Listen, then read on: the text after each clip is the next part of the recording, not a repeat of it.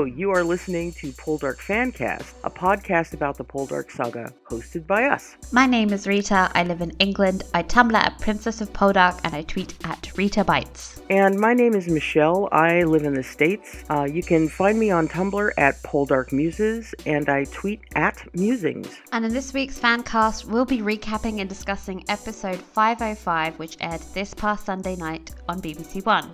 So if you haven't seen the episode and are trying to avoid spoilers, then this is not the podcast for you, yet. Come back when you've seen the episode. As for the rest of us, let's dive into a recap of the episode. Buckle up, kids. Here we go. It was Christmas time at Nampara, and all the gang and extended family got together to sing, drink, eat, and of course, conspire to send Ned back to Honduras. It's fair to say he has outstayed his welcome, and Roz is packing him and Kitty off on a coach to London ASAP. Caroline and Dwight follow him into the city so Dwight can keep an eye on the impending disaster, but left behind in Cornwall is Demelza and the kids. But fear not, she is not sitting around waiting for Ross. She has work to do. And the first thing she does is to see to getting finance for the new school. She enlists the help of her reluctant brother, Preacher Karn, to help take in donations.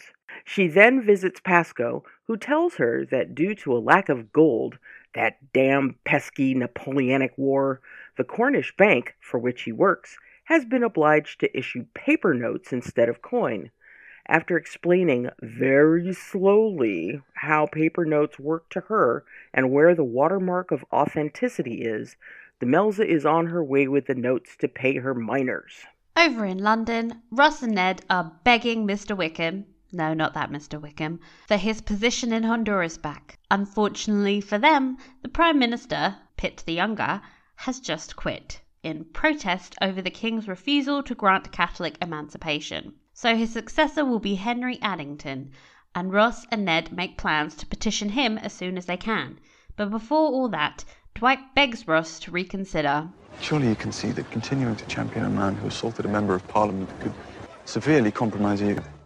Ross blows him off in favour of his new bestie and immediately goes to see Joseph Merceron, the magistrate overseeing Ned's case, in hopes of getting him to help Ned's cause. What's Ned doing to help his cause? Getting drunk at Vauxhall and blabbing to anyone who walks by about how he could single-handedly help eradicate slavery, an exaggeration, and shouting that the king is mad, not an exaggeration.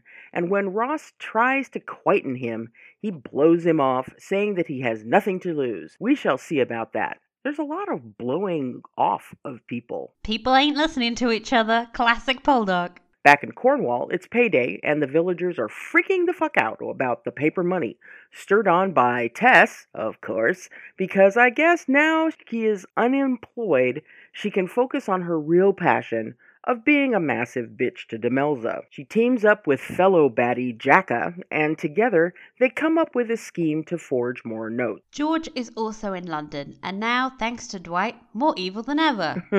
He and Ralph Hansen are socialising again in the hopes of finally signing that contract. Ralph wants to introduce him to his partner of the Mosquito Shore Mahogany Company. It's about frickin' time we learnt who that creepy shadowy figure with the falcon was, huh?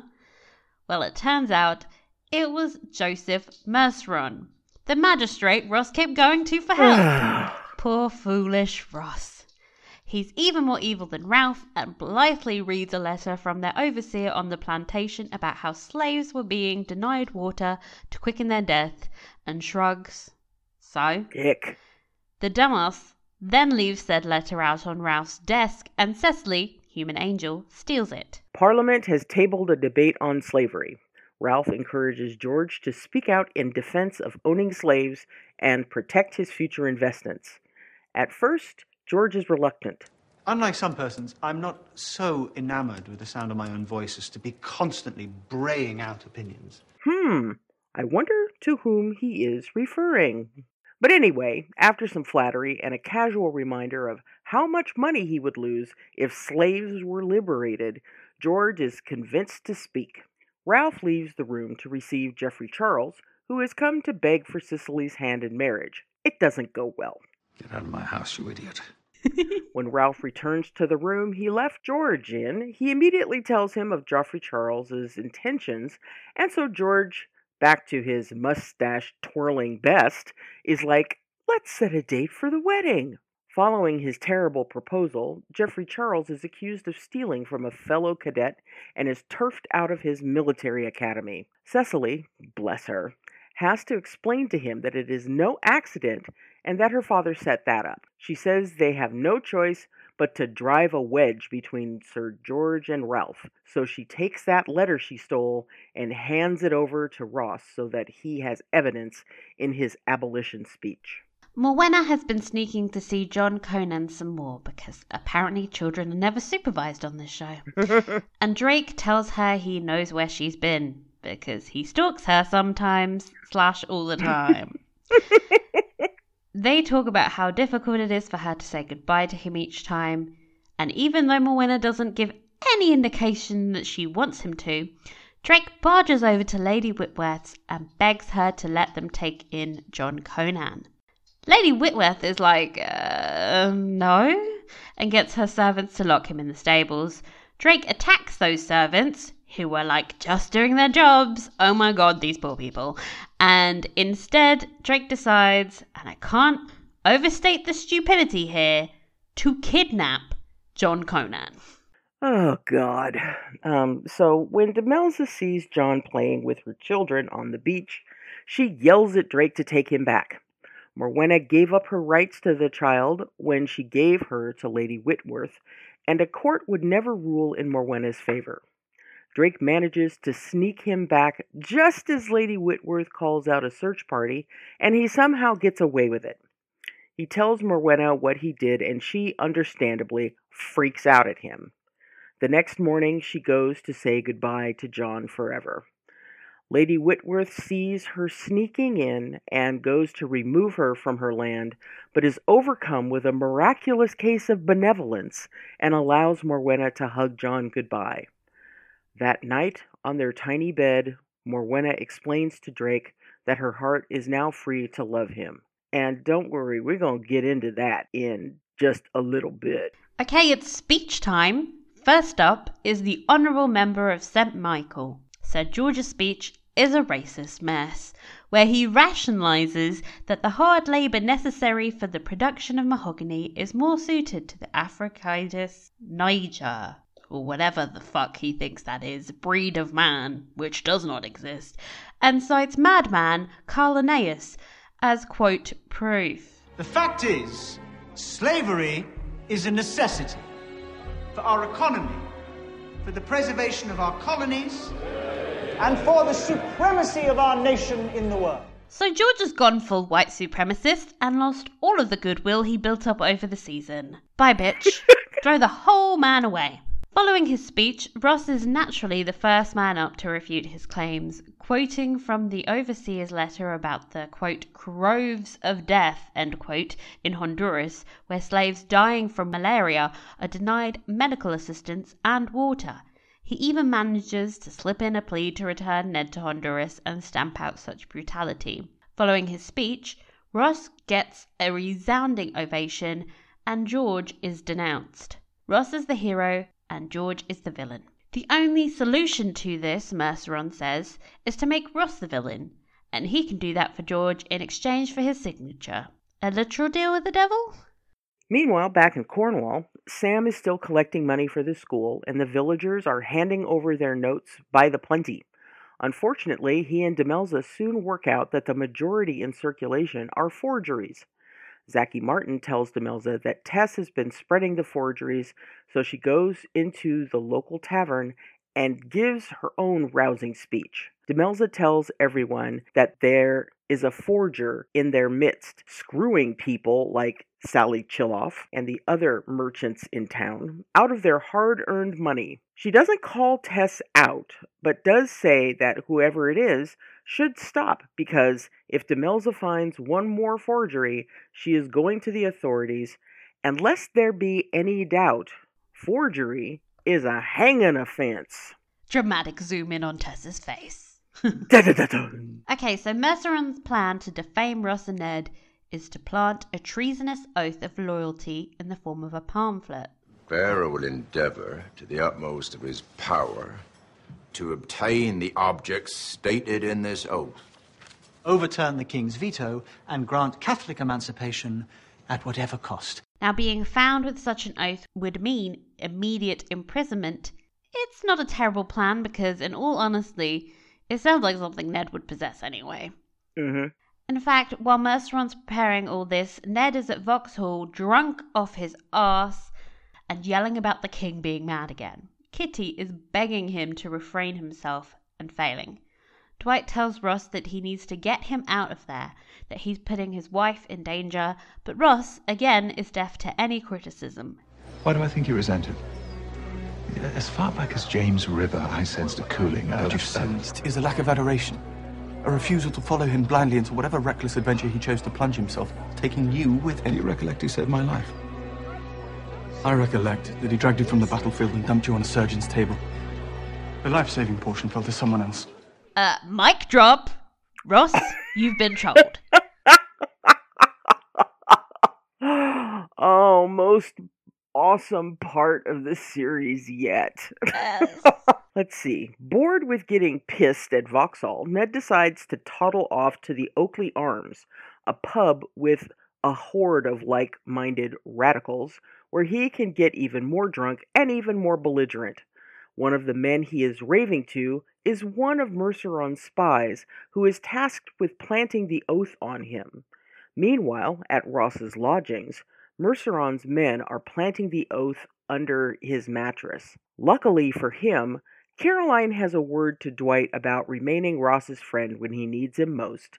Yes, even when he is being a flaming idiot. So she and Dwight go to Ross's lodgings. They find some suspicious-looking men lurking there and assume something has been done to Ross's lodgings. After searching the place, Dwight and Caroline find the oath. Back at the pub, Ross has had enough of listening to Ned and his mates talk about blowing up the king and decides to intervene and bring Ned home. Ned, being the drunken dickhead he is, elbows Ross in the face. No, not the face! No! Take the wig instead. The blow seems to finally knock some sense into him and he leaves Ned to get drunk. Officers barge into Ross's home and the pub looking for the oaths. Ned gets lucky when the oath stuffed in his back pocket falls out, but ends up being an idiot anyway and punching an officer in the face, so he's taken away. Meanwhile, Caroline oversees the search of Ross's room like a boss, getting them to tidy up after themselves, and she gets them to sign a statement saying that they found nothing. #Queen. Yes! Geoffrey Charles and Cecily meet at Vauxhall in masks. It's all very Romeo and Juliet. She has considered their situation, and now there is only one solution. Cliffhanger much? Back in Ross's chambers, and he is finally admitting that while being brave and principled, Ned is a hot fucking mess and that his recklessness will be his undoing. He and Dwight agree to send Ned off on the first ship to Jamaica to get him away from trouble. Unfortunately, trouble has already found him, and Kitty bursts into the door crying. The episode ended with Demelza singing her babies to sleep. I wish Papa were here. So do I, my love. But Papa must see to important matters in London. Da-da-da. So did you like the episode? Honestly, not particularly. Or I should say there were parts that annoyed the hell out of me, enough to color any enjoyment I may have gotten from the scraps that came our way. I loved Demelza dealing with the bullshit over the bills, and Sam poking her into action. Love Sam. Yes, Samuel. Loved Dwight and Caroline's actions in London, but sweeping George's mental health situation completely under the rug, without any transition from what we saw in 505 to Doucheleggin 2.0 this week. The lack of logic around Drake and Morwenna's storyline in particular really shook me clean out of the episode while I attempted to riddle my way through the logic. See, I think I liked it a lot better on rewatching, but I agree that there are some major issues with some of the storylines. I think what I liked about the episode was all the political maneuvering following Pitt's resignation. I kind of wish we could have focused on that rather than watching Ned get drunk and scream, "The king is mad!" every 5 minutes. Yeah. And I loved everything with Demelza and her handling of that crisis. That was good. Yeah. Okay, so it's time for historical fact-checking. First up, Catholic emancipation. Yeah, Catholic emancipation was a major plot point of this episode, so I think we should talk about the movement, bearing in mind I don't have the time or the inclination to give you the whole Irish-English backstory. I mean, that would be its own podcast series. Yeah. Catholic emancipation was a process in the kingdoms of Great Britain and Ireland in the late 18th century and early 19th century that involved reducing and removing many of the restrictions on Roman Catholics introduced by the Act of Uniformity, which established the Book of Common Prayer as the only legal form of worship, the Test Acts, which meant that only Church of England followers were eligible for public employment, and the penal laws, which banned intermarriage between Catholics and Protestants, barred Catholics from holding firearms or serving the armed forces, barred them from Parliament, barred them from voting, banned custody of orphans being granted to Catholics, banned them owning a horse valued at over £5, weird, banned them from teaching or becoming a lawyer, and my personal favourite law, the property tax. Catholic inheritance of lands were to be equally subdivided between all owners' sons, with the exception that if the elder son and heir converted to Protestantism, then he will become the one and only tenant of the estate. So super fair. Holy crap. Okay, the first relief act, called the Papist Act, was passed in 1778, subject to an oath renouncing Stuart claim to the throne and the jurisdiction of the Pope. It allowed Roman Catholics to own property and to inherit land. Since the electoral roll at the time was largely determined by owning property, this relief gave the votes to Roman Catholics holding land with a rental value of £2 a year. A second Relief Act of 1782 allowed the establishment of Roman Catholic schools and bishops.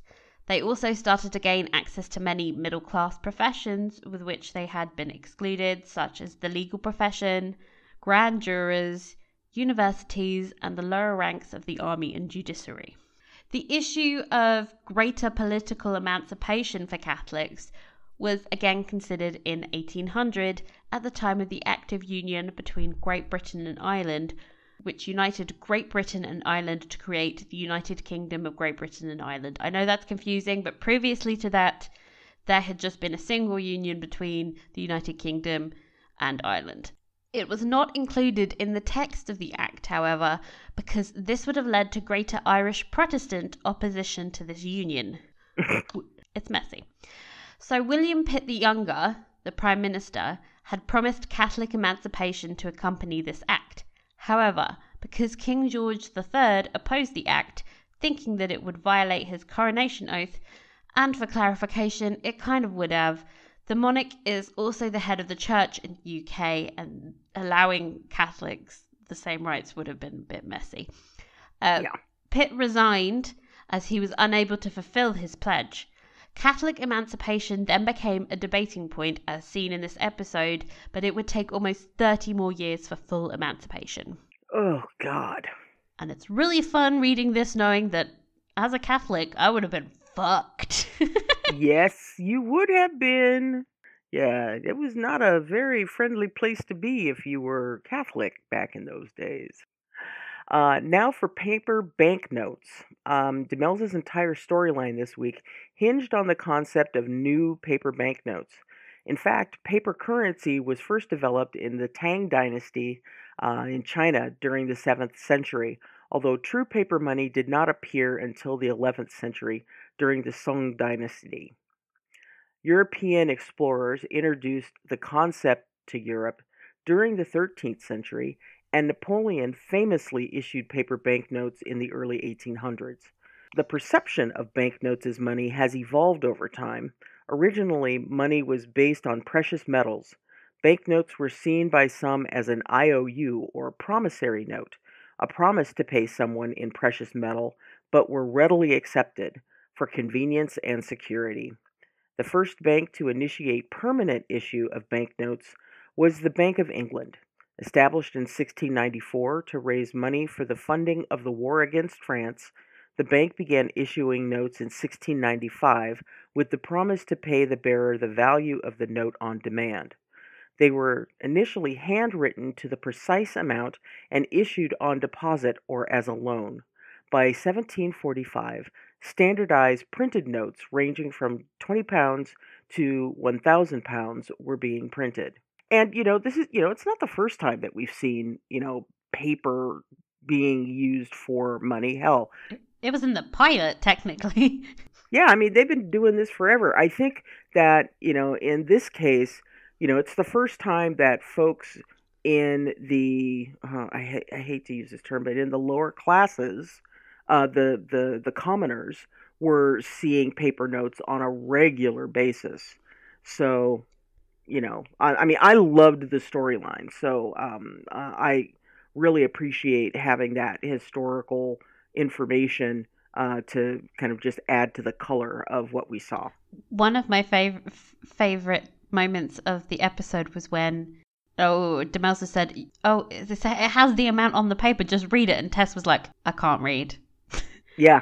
And I was thinking, yeah, you're handing over all these notes to a bunch of people who cannot read them and do not know their value. How depressing. Yep. Oh boy. So let's dig into those storylines. The Ned, Ross, Dwight, Caroline mess. I have never been more Team Dwight in my life. When he was telling Ross that he saved his life and not Ned, I let out a full-blown fuck yes. No shame. Oh, God, yeah. Yeah, what the? He carried you. Big deal. That didn't save your life. If Dwight wasn't there, you would have died. Anyway. Exactly. I'm so tired of Ross's championing of Ned to the detriment of his relationship with Dwight. I think he takes advantage of Dwight's loyalty sometimes, and he should listen when he's giving him advice. Like when he was like, hey, don't do this whole duel thing. It's a terrible idea. But he did it anyway. Yeah. Anyway, after getting hit in the face, I think Ross finally worked it out. But then, hey, maybe not. In the preview, he was talking about jailbreak, and that's so fucking dangerous and stupid that I can't even begin to even with Ross at this point. What else does he need to happen? God. I think that, instead of a bingo card, we should have just had like a trope card for this season of Poldark, because, we're talking about a jailbreak. We've already had 2 of those. We are talking about, what else? Pamphlets. This is the 3rd time that pamphlets defaming or Ross or getting Ross in trouble, that's been pulled out of the hat. Or actually we've had pamphlets twice in this episode. Sorry, in this series. So I mean the whole thing with Ross and his loyalty to Ned at the expense of his own personal safety. I'm sick of it. I'm just sick of it. I don't feel like his relationship with Ned has been established enough for him to be this gung-ho. This loyal. Yeah, I mean, for him to be this frickin' loyal. I think if, we had or had seen some other evidence of their connection beyond what we saw in the first episode with the flashback, that might have helped. But, maybe with them fighting, another group of the Continental soldiers or something along those lines, it would have helped to establish that relationship better. But I'm not sure that even a flashback could have done it, though, because we're talking about a relationship that he has not spoken about or anything in 17 years of this show. That's a very good point. But, Ned's been in Honduras all this time. So, it's not something that probably would have come up in casual conversation or even planned conversation in the show prior to now. But anyway, I totally agree with you about the lack of solidifying this relationship to the point that Ross making all of these crazy decisions about Ned, that it would make sense. So, anyhow, but Team Dwight, oh, hell yeah. Hell yeah. I think we need some kind of merch with Dwight, Caroline, and Horace. Like Team Ennis. Aww. They are our superheroes. So literally fighting crime as we speak. Exactly. So with regards to Demelza and the banknotes, at least this was a banking plot line that was much more entertaining than the last one we had. Oh, for sure. And so much easier to follow. Yeah. I think this is the best storyline for me of the night.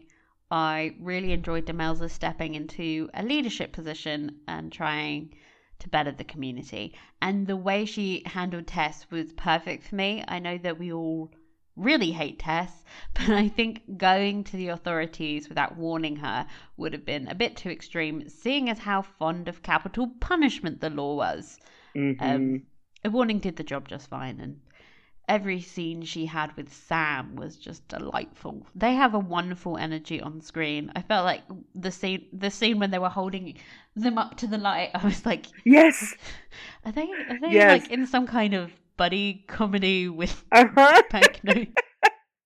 Yeah, I saw a screen cap of that scene where they're both holding the notes up and they both have this like identical expression on their face, this and it's like their eyes are huge and they're just like and it was adorable. I love seeing them on screen. They really have become like brother and sister vibes. It's cute. Yes. Speaking of, let's talk about their brother. Oh my god. The other brother.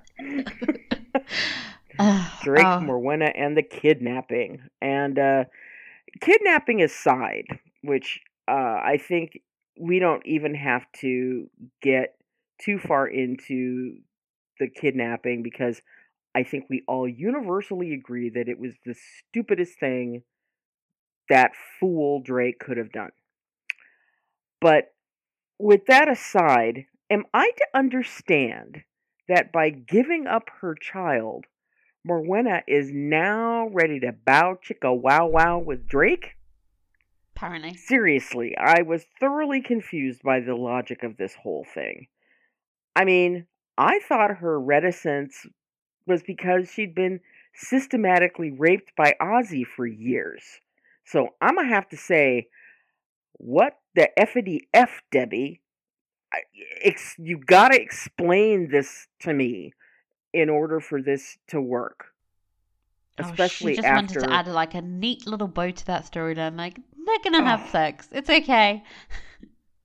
Oh, and it just basically obliterates all of what Morwenna has been saying about why she is. I mean, she's basically said that she's unclean, that she can't, handle the touch of another man because of what Ozzy did to her. All of what she has developed in that character development is just, it's gone. It turns out she was lying for like above a year. Honestly. Let's circle back to the kidnapping though, because that was one of the most idiotic things I've seen on this show, and the bar is pretty fucking high in that respect. Drake has the impulse control and the intelligence of a child. In fact, I think John Conan probably could have taught him a thing or two. The most worrying thing about it for me is that his stupidity actually felt really in character for him. I was like, yes, this is what Drake would do. And I swear to God, I don't get why or how Morwenna can love this doofus.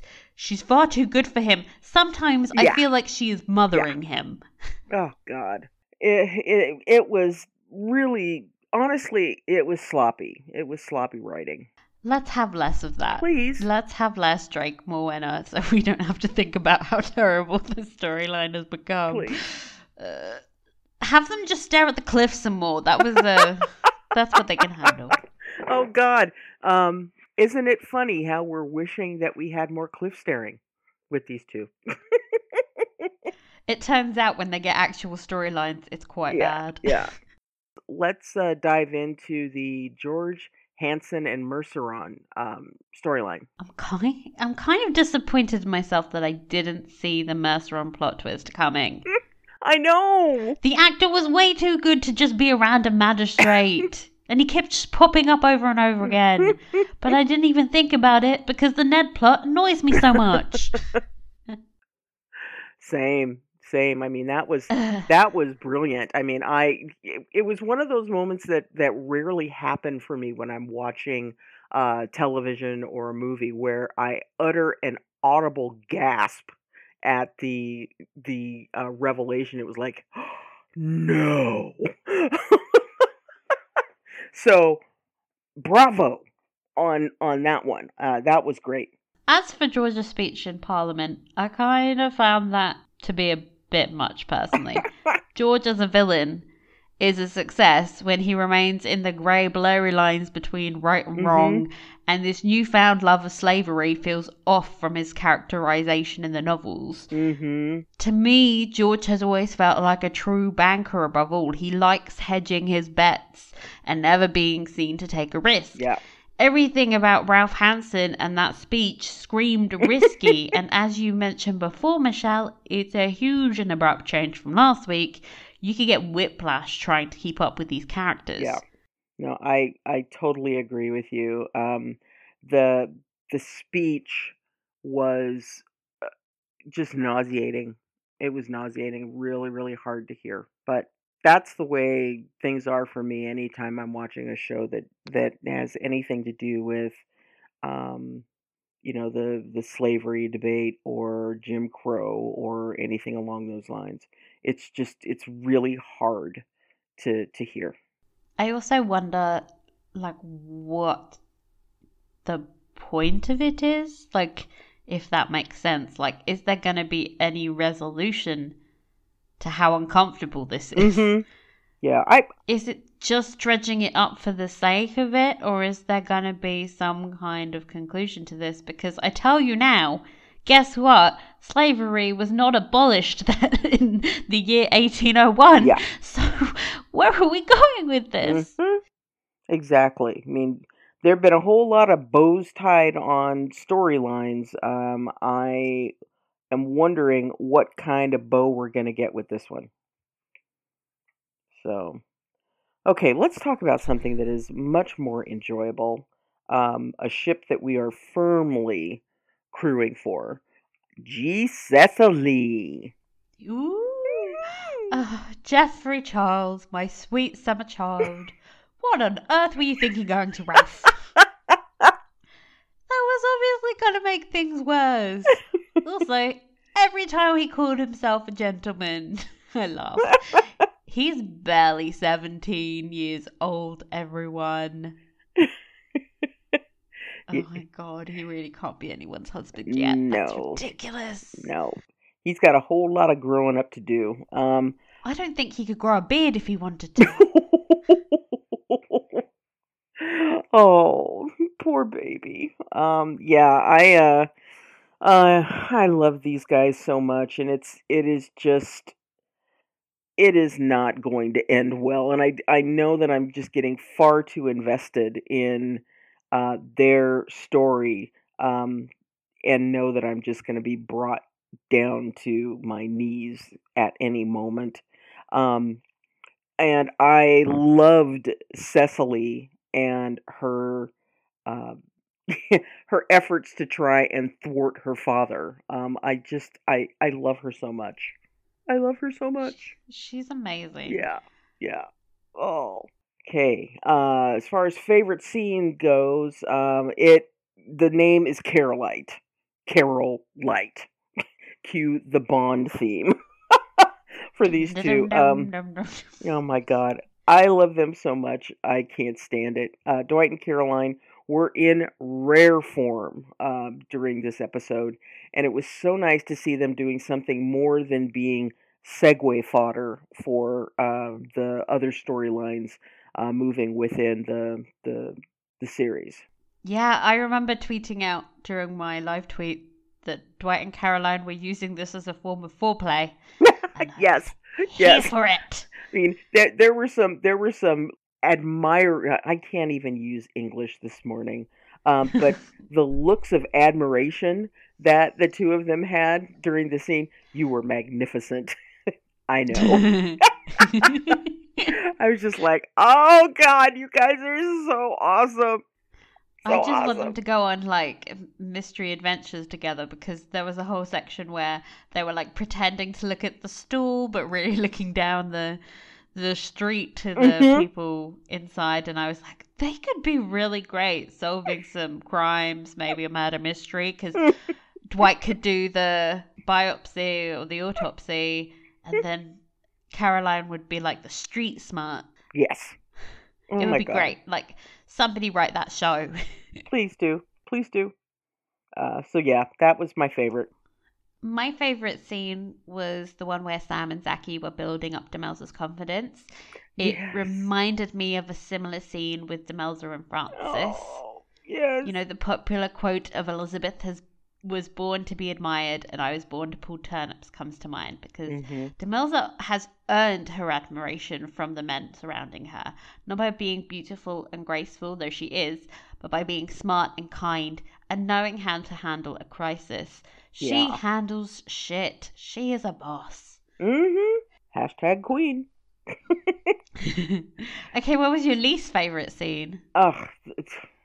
The scene where George is speaking in Parliament and uttering those abominable words that we discussed during episode 3, and you know, like I said, it honestly made me sick to my stomach. That was it for me. Mine was Moana and Drake's weird bedroom scene for its sheer what the fuckness. Yeah. Just terrible writing. How is saying goodbye to her child for a second time, because let's not, she's done it before.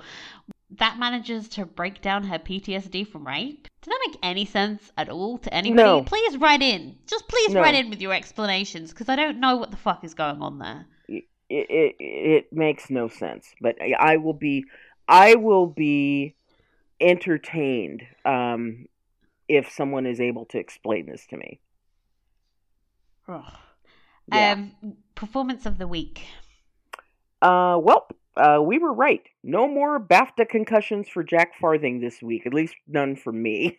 Those awards go to Luke Norris and Gabriella Wilde, as well as the pug playing Horace, for their great scenes this week.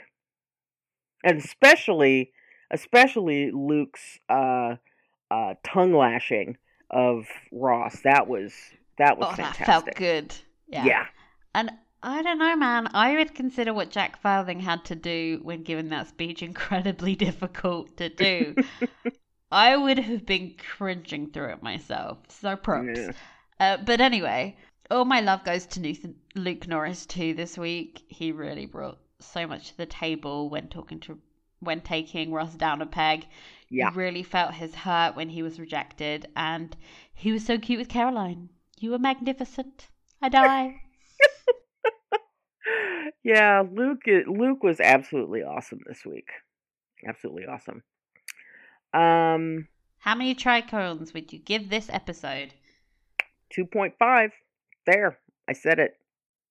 I'm giving it a 3. While terribly written in parts, I'm looking at you, Moana Drake, and George's abrupt change of personality. I really did feel like it was an incredibly watchable episode, with lots of drama and twists we didn't see coming to keep you intrigued, if not very intellectually satisfying. In that you're just like, what the fuck is this? Over on Twitter, 31% of you gave it 5 tricorns. 19% gave it 4 tricorns. 27% gave it 3 tricorns. That's a bump. 23% gave it 2 tricorns. So it's fair to say you all kind of agreed with us that it was a bit of a major step down. Yeah, very dodgy episode. So in Critics Corner, this week's quote comes from our favorite Louise Mellor from Den of Geek.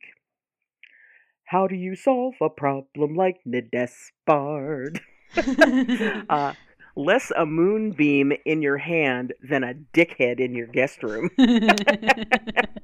No matter how many times Ross used his new "have a care, Ned" catchphrase, a care is the one thing Ned would resolutely not have, and look where it got him. Merceron and Hansen may have sprung the trap, but Despard strode straight inside. Good riddance. After 5 weeks of Rossing? After 5 weeks of watching Ross pull on Ned's reins and say, "Whoa, boy," it was becoming repetitive. Ned went everywhere, swinging and swigging like a fairground boxer, with Ross as his corner man in the ring, squirting energy drinks into the side of his mouth and patting him down with a towel. "Slavery is an abomination," Ned yelled at a marble fountain. "The king is mad," he bellowed at lampposts. Ned's not wrong on either count, of course. Slavery is an abomination, and King George III was so far out of his gourd, had Columbus discovered the gourd by this point, that they even made that film about it. Prowling about London's 3 night spots, the garden with the jugglers, the room where they play cards and drink wine out of thimble-sized glasses, and the Oakley Arms, spilling your special brew in everyone's lap and leaving no hornet's nest unkicked, though, is the work of a prize prong. Think of Kitty, man. Hasn't she been through enough? So now it's time for our inbox section. Woot woot. Thanks to everyone who wrote in. Oh my goodness, yes. So first we'll start off on Instagram. And again, people, can you come up with names I can say? FP1171. Finally got some quality Caroline content. As Dwight said, she was magnificent. Sam also got some screen time. For me, best episode of the series by far. Black Allison said, "Wow, screaming at the telly as per usual. What an episode, by the way. Oh, I hope Ross gets away from Ned. He is a troublemaker with alcohol in him. Loose lips, he should be called." Dolphin Sal 69 said, "Good to have some Caroline and Morwenna time, and loved the family meal scene with Prudy et al. They should have made more of that or lingered longer, as love to know what Prudy and Demelza are thinking. Bored of Ned and his drinking. George's uncle still hasn't learned from George's grief, which I would have hoped he would have. It seems to be being rushed, and I love the Cornish views and cinematography, but hardly any this series. Sad face." Dance Blue Cat says, "Brilliant episode. Great scenes with Ross, Dwight, and Caroline. Good that Morwenna and Drake have found peace. Had enough of Ned and Tess, though." We did have a question that came up on Facebook that I found this morning. And this is really kind of a historical one. Nancy says, "I started late on this series, but I love it. Having trouble understanding who the father of Elizabeth's children. She was obviously trying to change both her due dates." Girl, that is something that's a conversation to have over several cups of tea. But it's intentional that it is vague and questionable, although the television series has made it more obvious than the novels ever did. But we all have come to the conclusion that Valentine is Ross's child. Ursula, of course, is George's child.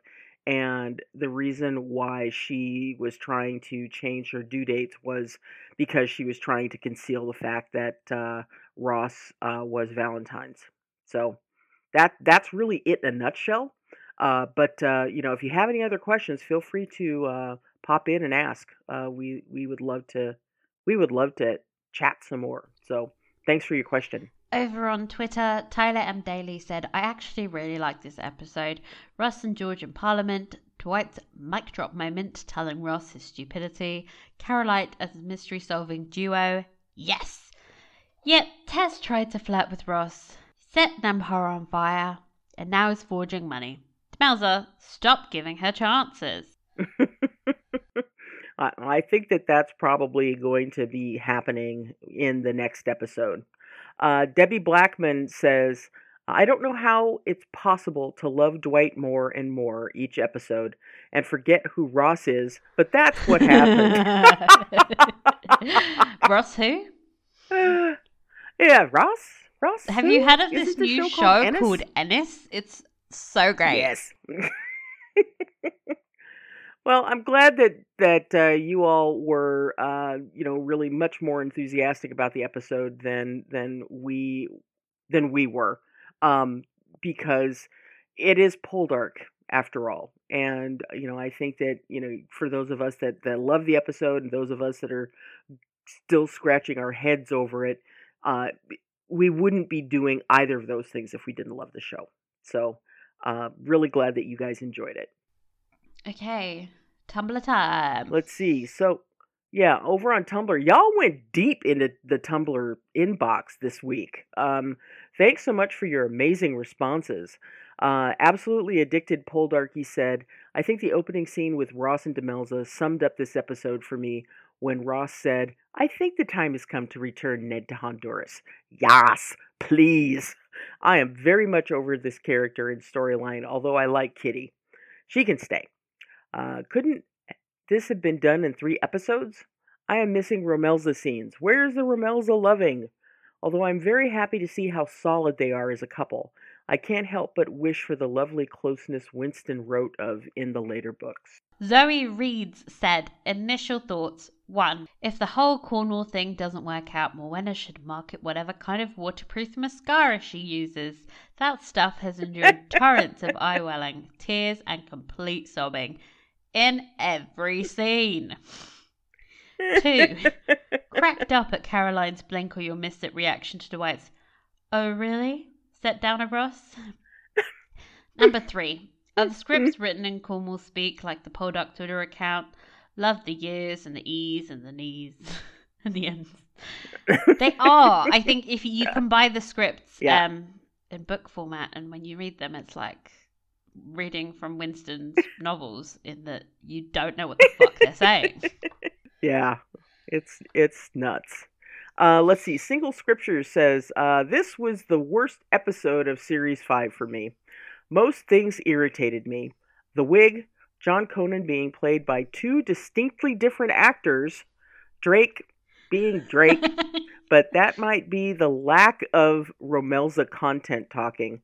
The annoyingly short scenes were discussed in last week's podcast, and I really noticed them in this episode. It also felt like it didn't cover much new ground. We didn't need another episode where Ned kept shouting that the king was mad to convince us that he is a loose cannon, as well as an idiot.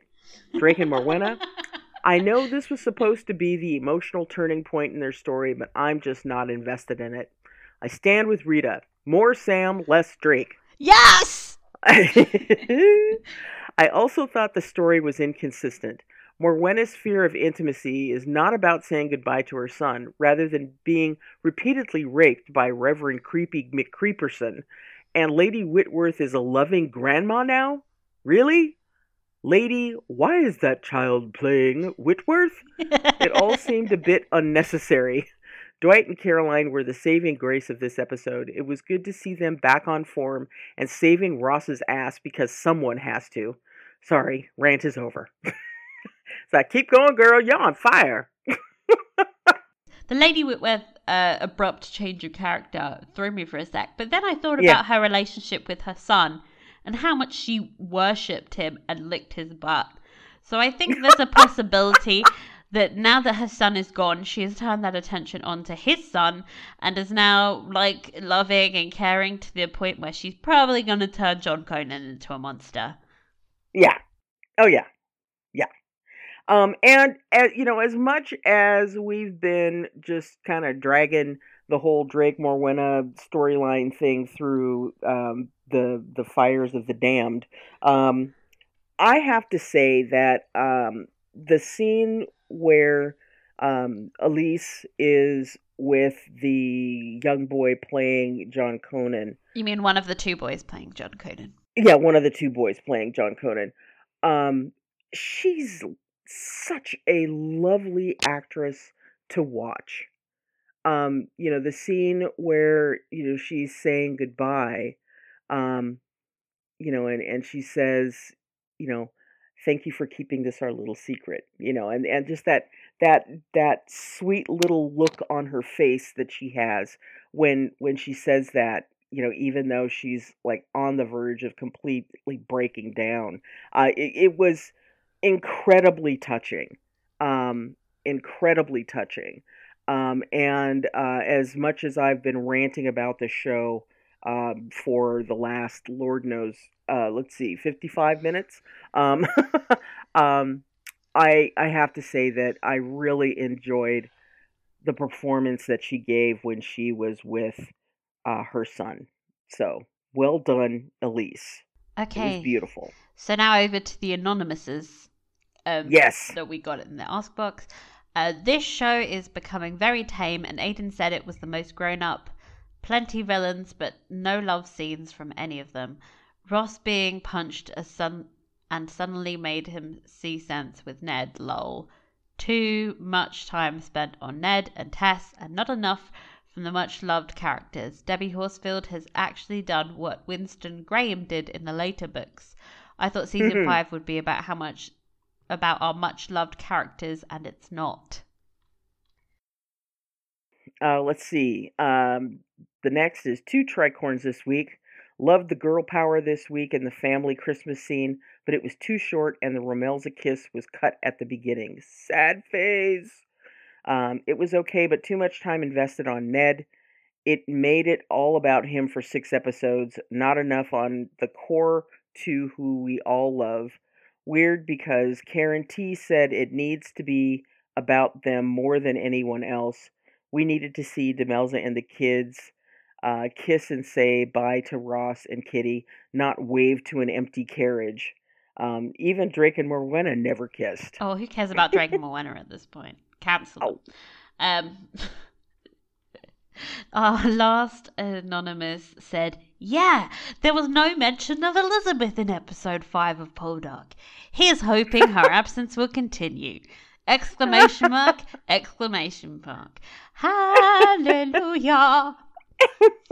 We finally did it. It took 5 hours of the show, but nobody mentioned Elizabeth. Okay, shifting over to email. Jane said, Caroline is a queen. She really came through as the smart, strong, capable woman we know her to be. Finally. Kudos to Dwight for protecting Ross, even after their falling out. Almost everyone has swallowed the idiot pill. Ross, Jeffrey Charles, Drake. George is back to being a douchelegan. Yes, he has been. Why does Morwenna think she's invisible? You know when she's hiding behind the sparse bush? God, yes. Yeah, it's like, no. You're not wearing the invisibility cloak. Unless you've got it in... Honey. She's disappointed that Morwenna's problems caused by the nightly rape of Ozzy are now resolved by grieving for John Conan. I would think these are 2 distinct and separate issues. I am sorry that an opportunity to explore this series' mental and physical issues surrounding marital rape were ignored. A big cop-out. Please hang Ned now. Punching Ross? Really? Ross has no response. Since when? The only punch Ross ever took without a response was the one he deserved from Demelza. Well, let's not go down that road. So glad Dwight spoke truth to Ross, finally. Ross continues to be the idiot. Why is he so fucking blind? After that punch, I would have turned Ned in myself. Glad that Demelza took matters into her own hands. I like that they mentioned book characters like Sally Chilloff. I do wish she took it to Tess and Jacka then and there, though. Obviously set up for next episodes. I wish TV Demelza didn't doubt her own wisdom and power. Was Demelza wearing her red dress that was wet on the bottom and holding her shoes a callback to season 2, or am I reading too much into it? I hadn't even thought about that. Rebecca Front as Lady Whitworth did a lot of fabulous acting with very little to work with this whole episode. This whole episode felt like a middle of the season filler and set up for the finale. What happened to Romelza? ? And a prison break? Again, this is total retread territory. Ross should volunteer to hang Ned himself, and just get done with it. Since when did Ross lose his ability and instincts to read people? Total break from characterization from the show and the books. Theft from the mine. I believe it was mentioned in one of the later books as having happened just after Bella was born when Ross was away. I'm sure Tess will be involved in this too. Love Demelza in bed with the kids singing Rose love song to them. The whole family missing idiot Ross. Glad we got a time reference. We are now at the beginning of 1801. Poldark time has a strange flow to it. Thank you both again for all your hard work. Poldark was just another show until I listened to your podcasts and became a true Poldark believer. I hope we can do a book club for the last set of novels. Thank you. Our next email was from Lisa. First, I want to tell you that I love your podcast and want to thank you for your dedication and hard work. I've been listening from the beginning and love hearing your opinions and the opinions of others. So why is everyone being nice? I know. So uncomfortable. I know. So about episode 5. First, I'll start with what I liked. Demelza. Demelza with her children. Demelza the boss. Demelza and Sam. Zaki being complimentary of Demelza. Pascoe in Demelza. Also, I liked Caroline having something to do other than hold Horace and look pretty. Dwight and Caroline working together to keep Ross out of trouble was a great thing. However, there were things of which I had problems. First, Ned. Can I just say that I'm frustrated with the fact that so much of his last series has been focused on this storyline and he's not even likable. I don't know if he was actually like this or if it was the way he is being characterized in the series, but there are other characters that have been lacking in storylines and screen time, and it's frustrating. And next week I'm sure we'll be expected to feel sorry for him. Even knowing what happens to him, I'm not sure I will be able to accomplish that emotion for this character. Maybe we'll see. Next, Morwenna's being cured of her trauma over being raped and abused by her first husband by saying goodbye to her son really didn't make any sense at all. And what can I say about the kidnapping? Did someone really have to point out to Drake that he and Morwenna couldn't stay in Seoul with her son? Yes, he's that stupid. Yeah. And finally, I am astounded by the lack of Romelza scenes in this episode. I get it. He's returning to London and she's staying in Cornwall. However, was there not a way to edit the first part of the episode to give us a little more of them? We got a short glimpse of them walking along the cliffs and the scene at the table. Did we need the crashing waves and the scenes of the cliffs? Did we need to see the guy with the bird? Yes, we did. That was important. We didn't even see Ross say goodbye to his family. The carriage was moving away already. Overall, I guess I will give this episode 3 tricorns. Thanks again for everything, ladies. A Poldark fan in Oklahoma. Oh, thank you. Let's see. The other Michelle. Hello there. I cannot believe that I am saying this, but for the most part, I found this episode boring. Caroline and Dwight scenes were the saving grace. Sam and Demelza's scenes were also good.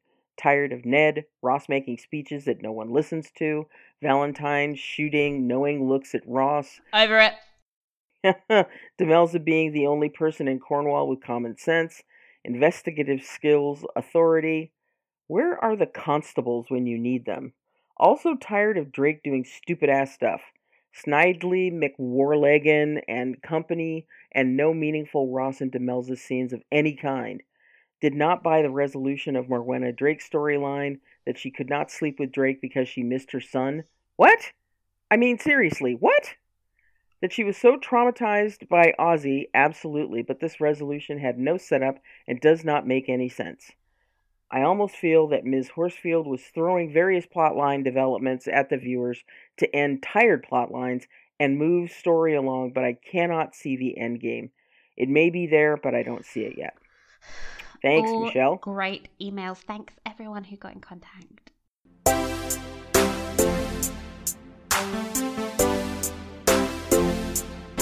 Can we wig talk? Can we wig talk? Talk about where it's growing. Yeah. Okay, so when Ross got hit in the face, it was like one of the few times I stopped looking at his hideous hair and I looked at his fucked up nose. By the way, I noticed on rewatch when he was coming out of the pub, he also had a cut on his brow. How did Ned manage that? Ned has elbows of doom. Can we petition for Ross to wear a hat at all times, please? CGI it in for the last few episodes if we have to. Come on, Mammoth Screen, do it. Yeah, I think that they really did a good job with the makeup to get Ross's face all jacked up. I thought that they did a really good job. Shame about the hair. Okay. Okay, so let's look ahead at the next episode, shall we? Here's the trailer. Someone's stealing our ore. Must it not be someone with a knowledge of the mind? One of our own. The crown should honor him instead of attempting to cover up its mistreatment of him by inventing crimes he did not commit. You will thank me for providing you with a mate that matches your station. I'll get you out of here, Kurt. Break him from the jail. You're insane. Shall we? Oh, God. Oh, no. Another prison break. Help. The description from Radio Times, Ross throws himself into fighting for Ned's liberty as George prepares to marry Cecily and finalize his deal with Hanson and Merceron. Jeffrey Charles is forced to make a desperate plan to elope with Cecily before the wedding, and Demelza uncovers a theft at the mine. Sam's growing attachment to Rosina comes under threat by Tessa's claim to seek a purer life, and with Ned's trial looming large and the odds stacked against them, Ross pleads for Dwight's help in a daring attempt to save his friend. None of that sounds like something my eyes want to watch, but we will see. I don't know. It sounds like Sam's going to be getting some meat to chew on this week. Don't get your hopes up. It will take up about roughly 4 minutes of the show. Oh, man. Poor little Samuel. You'll get a storyline one day. One day. What are you looking forward to in next week's episode? I suppose watching Ned hang. God, I'm over this mask. Can this storyline end already? It's already sucked the joy out of the season. I never thought when it started that we would be here talking about episode 6 and this man would still be sucking. Yeah, I think that's my highlight as well. I mean, I'm really completely ready for him to go away. And poor Kitty. I know that it's going to be heartbreaking for her to have this happen. But yeah. Let's see. And I'm looking forward to Dwight laughing in Ross's face over another jailbreak. I don't know if that's exactly going to happen, but I am praying that it does, because enough with the tropes already, okay? So we have another new design up on our merch store. We do? Yeah, I followed through and made a St. Elizabeth t-shirt. Nice. Again, you can get it as a sticker or a mug or many different articles of clothing. If you are interested, then head on over to www.tpublic.com/user/Poldark Fancast. Funds from the store help cover hosting costs for the podcast, so we would really appreciate the support. And the t-shirt is on sale for the next 36 hours. Ooh. So get in there and get those discounts. Nice. And now it's time for Poldark News. Poldark News. Official Poldark is hosting a live Q&A on Facebook Live with Debbie Horsfield and Jack Farthing this Friday at 5:30 GMT. So get your questions in. Woot! We hope that wasn't the big announcement that they told us about, because that's seriously, because we're still waiting on our surprise. That better not be it. And I'm still hoping that it is a Christmas episode. Poldark card question time. Oh, okay. Pick a number between 1 and 3. I'm gonna go with 2. On the night of the smuggling ambush, Captain McNeil comes looking for Ross. Where does Demelza say he is? A. St. Ives, B. Asleep in bed, or C. Visiting Trenwith? St. Ives. Yes. Yes. I was like, yeah, asleep in bed? No. No. No. Elizabeth teaches Demelza how to dance and curtsy. True or false? No. False. False. It's Verity. Queen Verity. She does all the hard work. I miss Verity. Cardew is the country home of which family? Warligan. Yes! 3 out of 3. Yes. We did it. It's the country home of the Warlegans, which apparently is sitting all shrouded in white fabric and everything because they've decamped to Trenwith. I don't understand. Has that ever existed in the show? Or what, Cardew? Yeah. Yeah. Oh yeah. I thought we were always in their Truro house, but I thought Cardew was Is that the one with the pink walls? Yes. Oh, I thought that was in Truro because everything on the show is for some reason in Truro. No. Cardew's the one with the pink walls where Elizabeth goes like a month and a half after Francis died. She went with her hair done in this huge, massive, frightening wig thing. Oh, yeah. To George's Christmas party. That was a mess of a hair. Anyway. It sure was. That's all from us this time, but we'll be back next week recapping and discussing episode 506. Until then, follow us on social media where we keep you guys up to date with new promotional photos, cast interviews, and other general news. We are at Poldark Fancast on Twitter, Instagram, and Facebook. If you'd like to be read out in the inbox section, then email us at poldarkfancast@gmail.com or go to our message page on Tumblr. And remember, you can now listen to us on Spotify, so follow us on there or wherever you listen to podcasts. Okay, thank you for listening, and we will see you next time. Bye-bye. Bye. Money.